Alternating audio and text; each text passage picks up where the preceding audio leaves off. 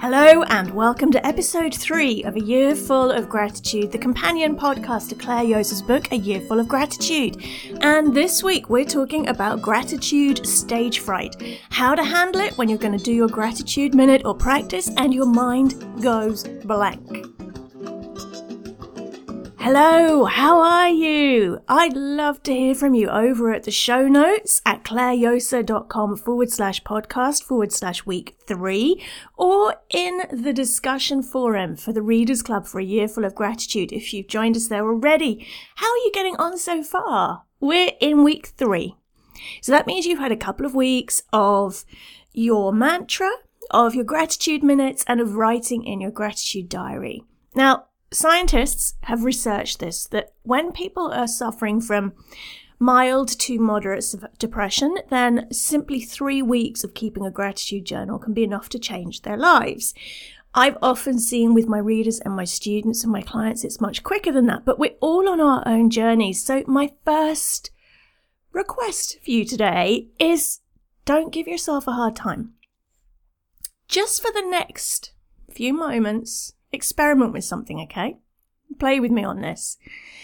Just for the next few moments, let go of any expectations you have of yourself or how this journey should be. Just let them go. Imagine you can just put them down and just experience that for the next few moments.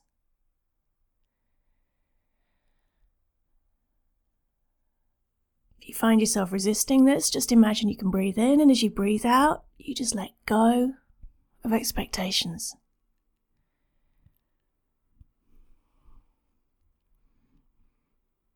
And for lots of us, that means that the body will start to relax. There'll be a sense of relief, of ease. When I do it, my shoulders relax. It's like I put down the huge rucksack full of expectations that I carry through my day. And the thing is, we can do this at any time, in any moment. So gratitude stage fright. Now, this can be a biggie, okay? Next week in week 4, I'm going to talk about the secret that keeps us stuck, okay? So when we really, really resist these practices, we're going to go through a technique next week that helps you to clear them. But for now, stage fright is an early warning sign that we're resisting the change, and that's okay. On day 3 in your gratitude journal, there's a little comment there saying, got gratitude stage fright? There are 3 quick starters. 1, you can breathe, which means 2, you're alive. So 3, you can change your world. What could you feel grateful for today?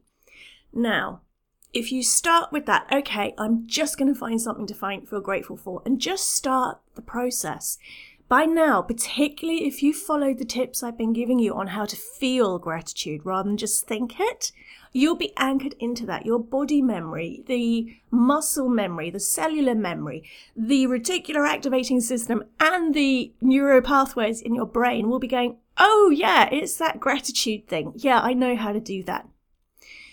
So starting anywhere will take you somewhere on that journey, letting go of the expectations, because sometimes your gratitude minute practice might actually extend to 10, 20 minutes, and you'll just find yourself filled with this big fat bubble of love. And other times you'll grit your teeth through it and think, thank God that's minute's done. Both are okay. Both are part of the journey. So here is your ninja tip. If you're struggling with gratitude stage fright, get really specific. You can start at the I'm alive so I can breathe, so I can make choices. But if you can actually say, you know what, that thing that person said to me yesterday made me feel like this, and I'm going to go back to that feeling and thank them. The more specific you can get, the deeper the experience will be. So that is my ninja tip for you today with gratitude stage fright. Make sure you come back for next week's episode when we're going to deal with the elephant in the room of when we're feeling so grumpy, fed up, angry, victimed, whatever, that we would rather throw stinky sports socks at our gratitude practice than do it. And for today, keep going with your gratitude minute, writing in your gratitude journal. And remember, if you get stage fright, just open your journal at a recent page and go back through those entries. You don't have to reinvent the wheel with every gratitude minute.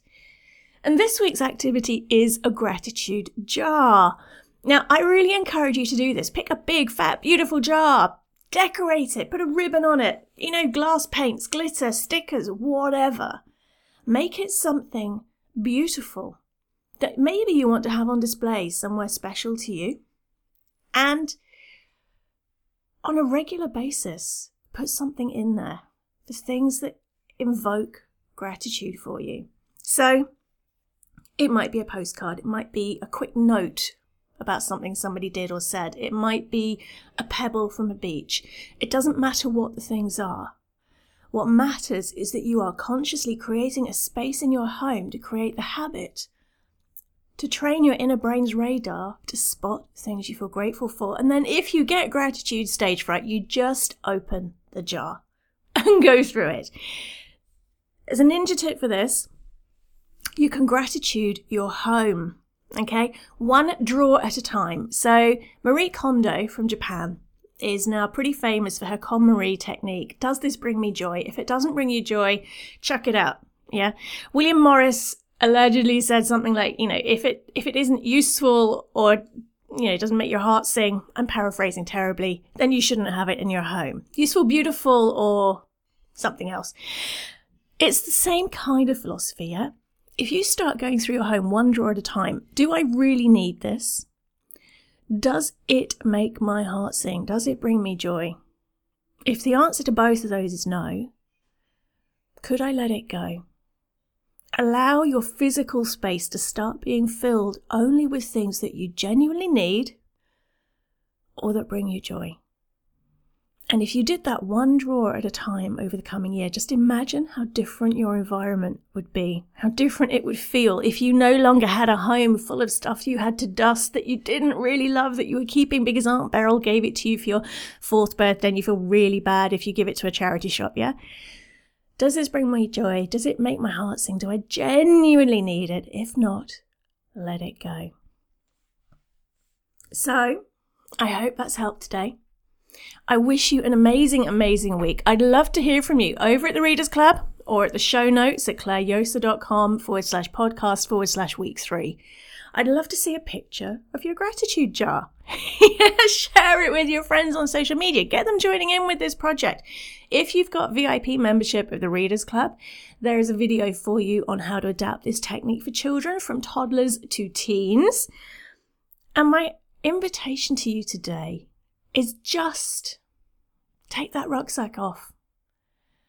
Put down the expectations of yourself, of how life should be, and let yourself just rest in gratitude for the next few moments. Because it's the difference between our expectations and what we're seeing that creates the pain in life. This year-long program we're on together is helping to retrain your brain to see the stuff that's going well instead of just the stuff that's going badly.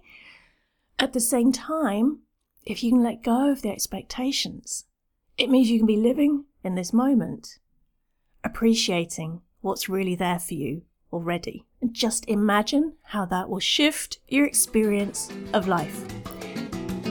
Have a fantastic week. I'll be back next time.